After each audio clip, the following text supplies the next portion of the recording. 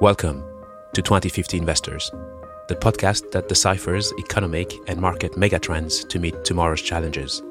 I'm Kokwa Boubla. I head up economics, cross-asset, and quant research at Société Générale. In each episode of 2050 Investors, I'll investigate a key megatrend that relates to the economy, the planet, markets, and you.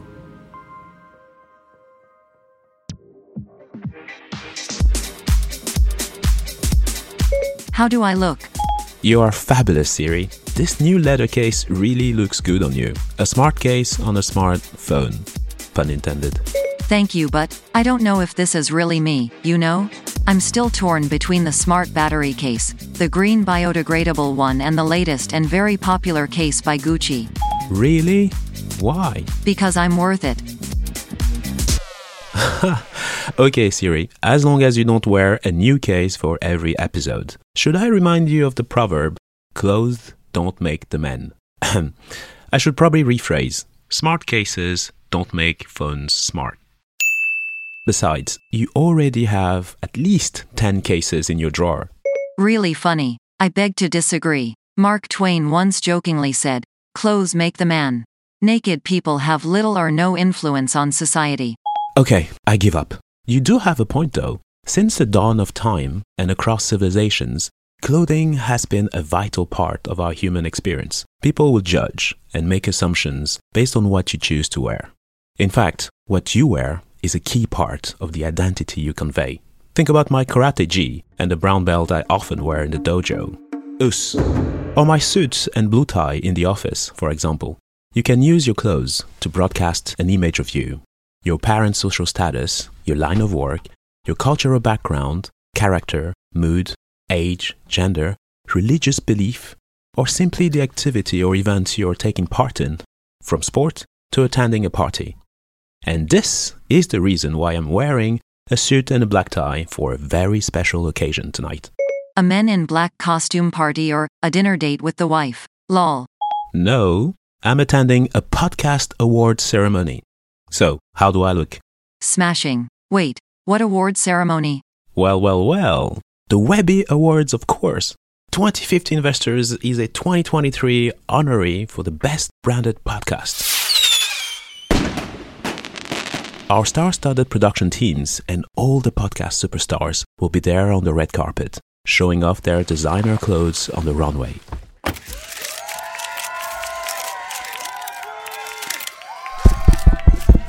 One, two. On behalf of everyone at 2050 Investors, I would like to thank our loyal listeners, our fans, friends, family, and bosses, of course, for all your support over the years. Congratulations. I cannot wait for our next investigation. Let me guess. Podcasting in 2050 or how to decarbonize the red carpet. You are close, Siri. I suggest we investigate the future of fashion. And calling it the green carpet won't be enough. Here are some questions worth asking ourselves. What's the carbon, water, and biodiversity footprint of the fashion industry? Why are we so obsessed with clothes, and why is it getting worse? Can sustainable fashion reach net zero and defeat the irresistible forces of economics? Later in this episode, we chat with Critchlow, our senior retail analyst at Société Générale. Anne will explain to us the solutions and fashion tips proven to work at scale. And could the future of fashion be a world where we wear the same super durable clothing like Marvel superheroes? Think Spider-Man and Wonder Woman. Let's start our investigation. First, a quick poll for our listeners. How many of you look at your closet full of clothes and feel like you have nothing to wear? Nod if you agree. Based on the information shared by my AI friends across all the connected smartphones, we have 76.2% of the audience who have nodded. Wow, this is interesting. We have so many clothes that they have now become an enormous and very diverse ecosystem of fabric of all kinds, from cotton to polyester, growing exponentially. A sort of Darwinian process of evolution by human over-selection with zero circularity whatsoever. The number of clothing apparel has skyrocketed, pushed by multicolored posters, plastered across the metro stations in every major city. 365 days of the year, 24/7, 7 days a week. Every new fashion trend and every fashion cycle. Spring, summer, and fall, winter. And the cycle goes on and on and on. Adverts are all trying desperately to quench our insatiable thirst and desire to dress to impress. Following brands have now become universal. Gucci, Dior, Prada, Armani, Hermès, Louis Vuitton, Zara, H&M, Uniqlo, Gap, Primark, and so on. Of course, this is all happening with catastrophic consequences for the environment. Seawater pollution, landfills coupled with deplorable working conditions across the supply chains in developing countries. Are you not getting overly dramatic now? Unfortunately not. But before we get there, we need to talk about the history of clothing to understand our obsession with fashion. It sounds like you are calling Emily in Paris to the stand. Ha! Don't shoot the messenger, Siri. This might shock you, but we, humans, didn't always wear clothes. In fact, an article from the New York Times reports that scientists determined that humans lost their fur at least 1.2 million years ago. Meanwhile, another study by the University of Florida concluded that humans started wearing clothes about 170,000 years ago after the second to last ice age. Truly alarming. It's interesting that humans are the only species out of the estimated 8 million needing to wear clothes. Yes, indeed. When you look at the animal kingdom, lions, bears, pandas, cats, zebras, turtles, birds, Mother Nature seems to have taken care of their dress code. Clothes were a vital mechanism to protect humans from the harsh, cold climate after migrating out of Africa. Okay, I get it. You guys lost your fur, then you stole it from other animals to get warm. Classic. Touché. Today, isolated indigenous people in tropical climates continue to be without clothing in many everyday activities. Meanwhile, let's not forget the nudist community calling us to return and embrace our natural state. You mean back to the times of Adam and Eve in the Garden of Eden? Keep me out of it. So how did you get so obsessed with clothes? To really grasp this changing mindset, I suggest you read this great novel, Au bonheur des dames, or Lady's Delight, by French author Émile Zola. It tells the fascinating story of a 20-year-old woman who comes to Paris to work as a saleswoman at the department store Au bonheur des dames. These stores were a new and innovative concept at the time of the Industrial Revolution. The model was based on the following principles: mass advertising, large discounts, abundance of choices, home delivery, a system of refunds, reading rooms, and economies of scale. It marked the beginning of consumerism as opposed to consumption. Customers could live out their intoxicating fantasies and succumb to their buying impulses. This eventually drove smaller specialty shops out of business. These massive department stores are now everywhere. Indeed, this was also the beginning of the end for the planet. I came across an interesting article from the worldbank.org entitled, "How much do our wardrobe cost to the environment?" Here are some key facts. Now, Siri, do you want the blue pill or the red pill? I.e. the propaganda or the truth and nothing but the truth? The green one, please. Smart choice. Okay, here we go. Take my favorite pair of blue jeans in my closet, for example. The UN Environment Programme, UNEP, says it takes roughly 3,800 liters of water to make my pair of jeans. The carbon footprint across its supply chain is 33 kilograms of CO2 equivalent, not far from what it takes to produce 1 kilogram of beef. But other sources put this figure even higher. The UN also estimates that a single pair of jeans requires a kilogram of cotton, which uses 7,500 to 10,000 liters of water throughout the production chain. In context, that's about 10 years worth of drinking water for one person, or 10,500 milliliter bottles of water. Now, for the whole industry, the UNEP and the Ellen MacArthur Foundation have some interesting facts. Fact number 1. talking about water. The fashion industry uses 93 billion cubic meters of water. 20% of wastewater worldwide comes from fabric dyeing and treatment. Fact number 2. At the current pace, our global consumption of apparel will grow from 62 million metric tons in 2019 to a monstrous 102 million tons in 10 years. This is even more alarming as the fashion industry is responsible for 10% of global carbon emissions, more than all international flights and maritime shipping combined. Wow, and at the current pace, it will increase by 50% by 2030. Fact number 3. This last one is even more shocking, so hold on to your pearls. Of the total fiber input used for clothing, 87% is incinerated or disposed of in landfills, mostly in parts of Africa or Southeast Asia. You heard me right, 87%. Moreover, every year we drop 500,000 tons of plastic microfibers into the ocean, the equivalent of 50 billion tons of plastic bottles. These fibers cannot be extracted from water, and they have entered our food chain and even our blood cells. We discussed this alarming issue in the Life in Plastics episode.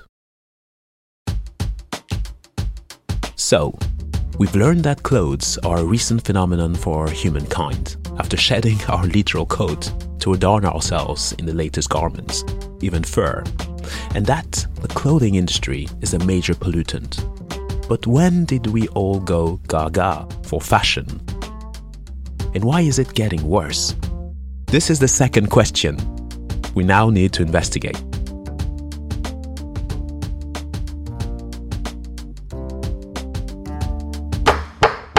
Your Honor, I call fast fashion to the stand.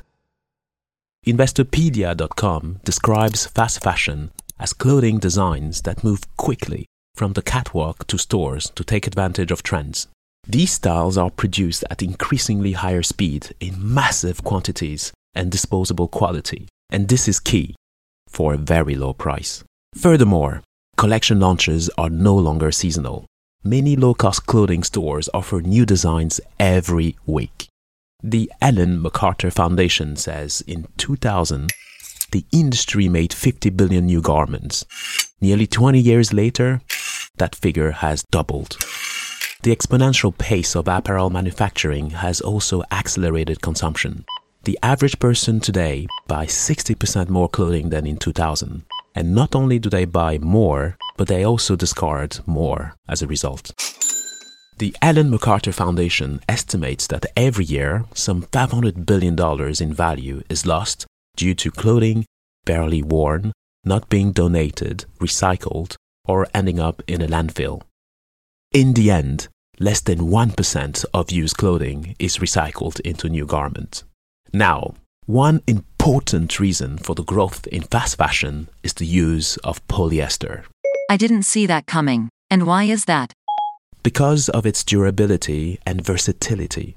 It can therefore handle abrasion from machine washing and doesn't need special care, unlike cotton and other natural fibers. As Fashinza.com puts it, polyester fibers are thermoplastic. That means that the material is heat sensitive and can be folded and pleated into any shape. Hence, for apparel manufacturers, polyester material is a no-brainer. Designers, meanwhile, love this fabric over many others as 100% polyester is extremely stain resistant. So, what's the catch? You cannot judge a plastic by its cover. Synthetic materials like polyester are highly unsustainable and offer poorer quality. As CommonObjective.com notes, factories producing polyester without wastewater treatment systems can release potentially dangerous substances, including antimony, cobalt, manganese salt, sodium bromide, and titanium dioxide in the environment. As an oil-based plastic, polyester does not biodegrade like natural fibers. And it gets worse. Heat can release polyester chemicals like antimony oxide, which is used to make polyester, a known carcinogen. With body heat, it is partially dissolved with sweat and absorbed by the skin. It can cause heart, liver, kidney, and skin disorders. It might be better to walk around naked. Thanks, but no thanks. I think we simply need to make smarter decisions on what clothes we buy.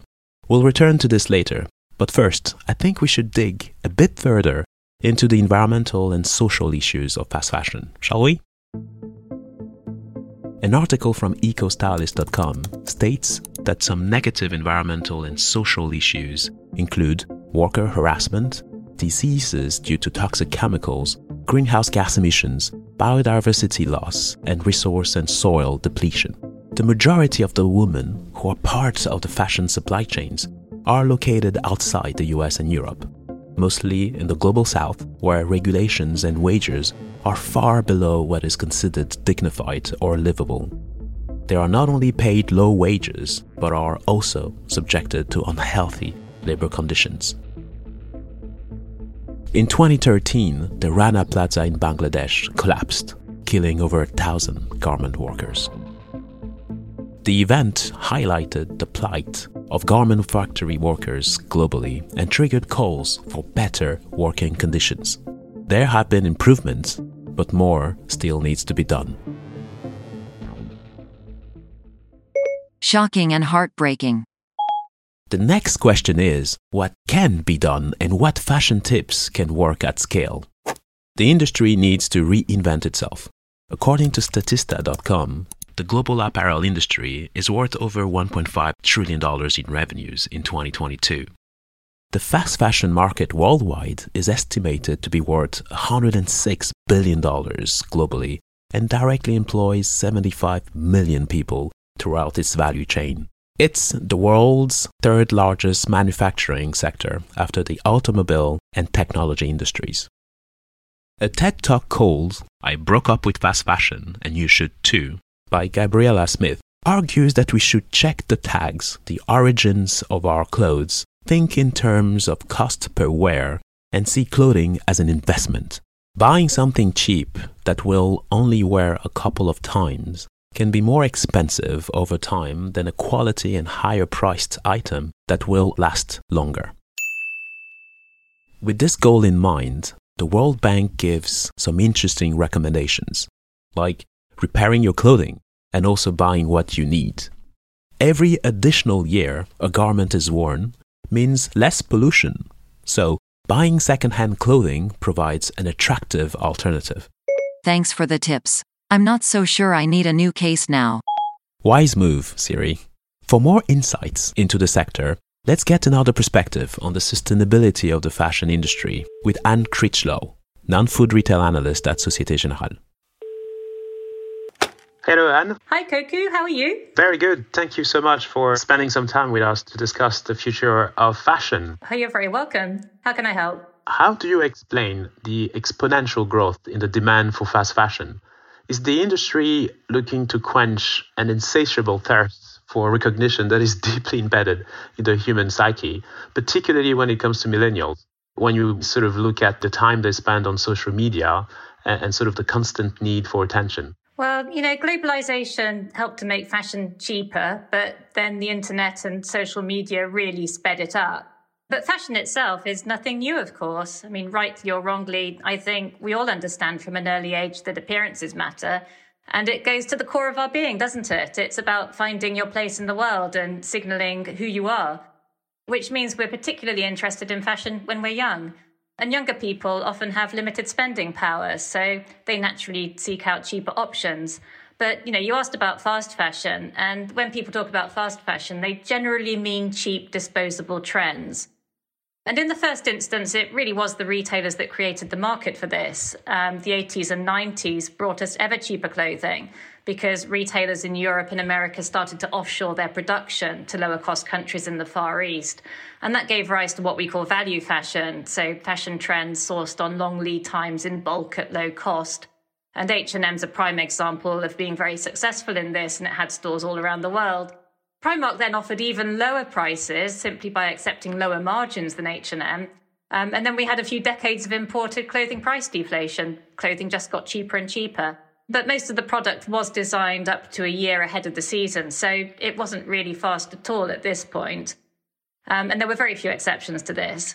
Zara did stand out as a speed-to-market retailer. sourcing on much shorter lead times and delivering what the customer wanted within season, but not at ultra low prices. And then the internet came along and definitely revved up the cycle. And we had the rise of Boohoo just as smartphones were taking off. So that's the supply side. But on the demand side, I think the internet has played a big part in growing the market. And a few decades ago, it was still the catwalks of high-end houses that created the trends. And these would filter down to the mass market relatively slowly. We were then told what was in fashion by women's magazines. And funnily enough, what was said to be in fashion was what the retailers had ordered and wanted to sell to us. It's very different now, as trends often emerge these days on social media. And these trends gain momentum within season, and the retailers are not really the ones in control any longer. Do you think companies and consumers are able to follow through on their decarbonization commitments, or are the forces of economics still too strong? Now, that's a really tough one, Koku, because the carbon in clothing comes from the moment the raw materials are grown and harvested or extracted, all the way through to the end of life treatment or disposal. And in that entire life cycle of an article of clothing, the retailer tends to be directly responsible for less than 1% of the carbon footprint relating to that item. That 1% is mainly linked to energy use in stores, warehouses, and headquarters buildings. Those are what we call Scope 1 and 2 emissions, the emissions of own operations for retail companies. The other 99% of emissions are within Scope 3. Those are the external sources of emissions. And included in this is the carbon from energy used and CO2 emitted through the supply chain. Everything from growing the cotton on the farm or felling a tree to create viscose or extracting oil for polyester, through to spinning, weaving, dyeing, clothing manufacture, transport, and, all of the emissions relating to customer use, like energy used by washing machines. And actually, it's 60% of total emissions in the supply chain and 20% with customer use. Transport makes up most of the rest. So the question is, how do you reduce those 99% of carbon emissions that retailers don't have a lot of control over? Absolutely. This is very quite fascinating. And these internal tensions will clearly take some time to get resolved. One last question. In one of the previous episodes of 2050 Investors podcast, we spent some time on plastics, and we discussed how a large proportion of items put up for recycling and simply end up in landfill. So do you think recycling and circularity is achievable by 2050?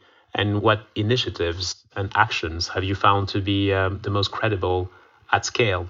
Any fashion tips? Well, absolutely no idea if we can make it by 2050, but a statistic I often come across is that only 1% of clothing ends up being recycled and reborn into new clothing. Even if a quarter of clothing, at least in Europe, does get recycled and made into other things like insulation. But there are multiple challenges with recycling. Recycling itself requires energy, so that has a carbon footprint. Blended materials like polycotton are difficult to separate and recycle. But a couple of companies have started to invest in technologies here, and we're getting the beginnings of scaling up. Especially as by 2050, the world population will probably grow from 8 billion today to 10 billion people on Earth who would need and want to be clothed decently. Absolutely. And then you asked me for fashion tips, but seriously, you're asking me, Koku? The trend that did make me laugh recently is the Y2K trend, because the styles from the early 2000s, believe it or not, are making a comeback. So if you're interested, that's baggy jeans and hoodies for men. But I don't think I'll be going back there myself. Well, I might give it a try. Thank you so much. And this has been amazing insights and thoughts. And I'm sure our listeners will have plenty to think about next time they go shopping. Well, there is one tip that's worth remembering. And that's if you're looking for the most sustainable item of clothing, it's the one already in your wardrobe. There you go. Absolutely. So great speaking to you. Thanks a lot, Koku.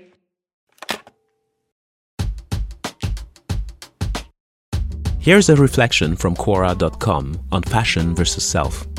When you say that someone is being worn by their clothes, it means that the person is trying too hard. You can't stop seeing the clothes and don't notice the person underneath. The clothes are so noticeable that you can't take your eyes off them. With this in mind, I will therefore conclude this episode with the following proverb. Wear the clothes. Don't let the clothes wear you.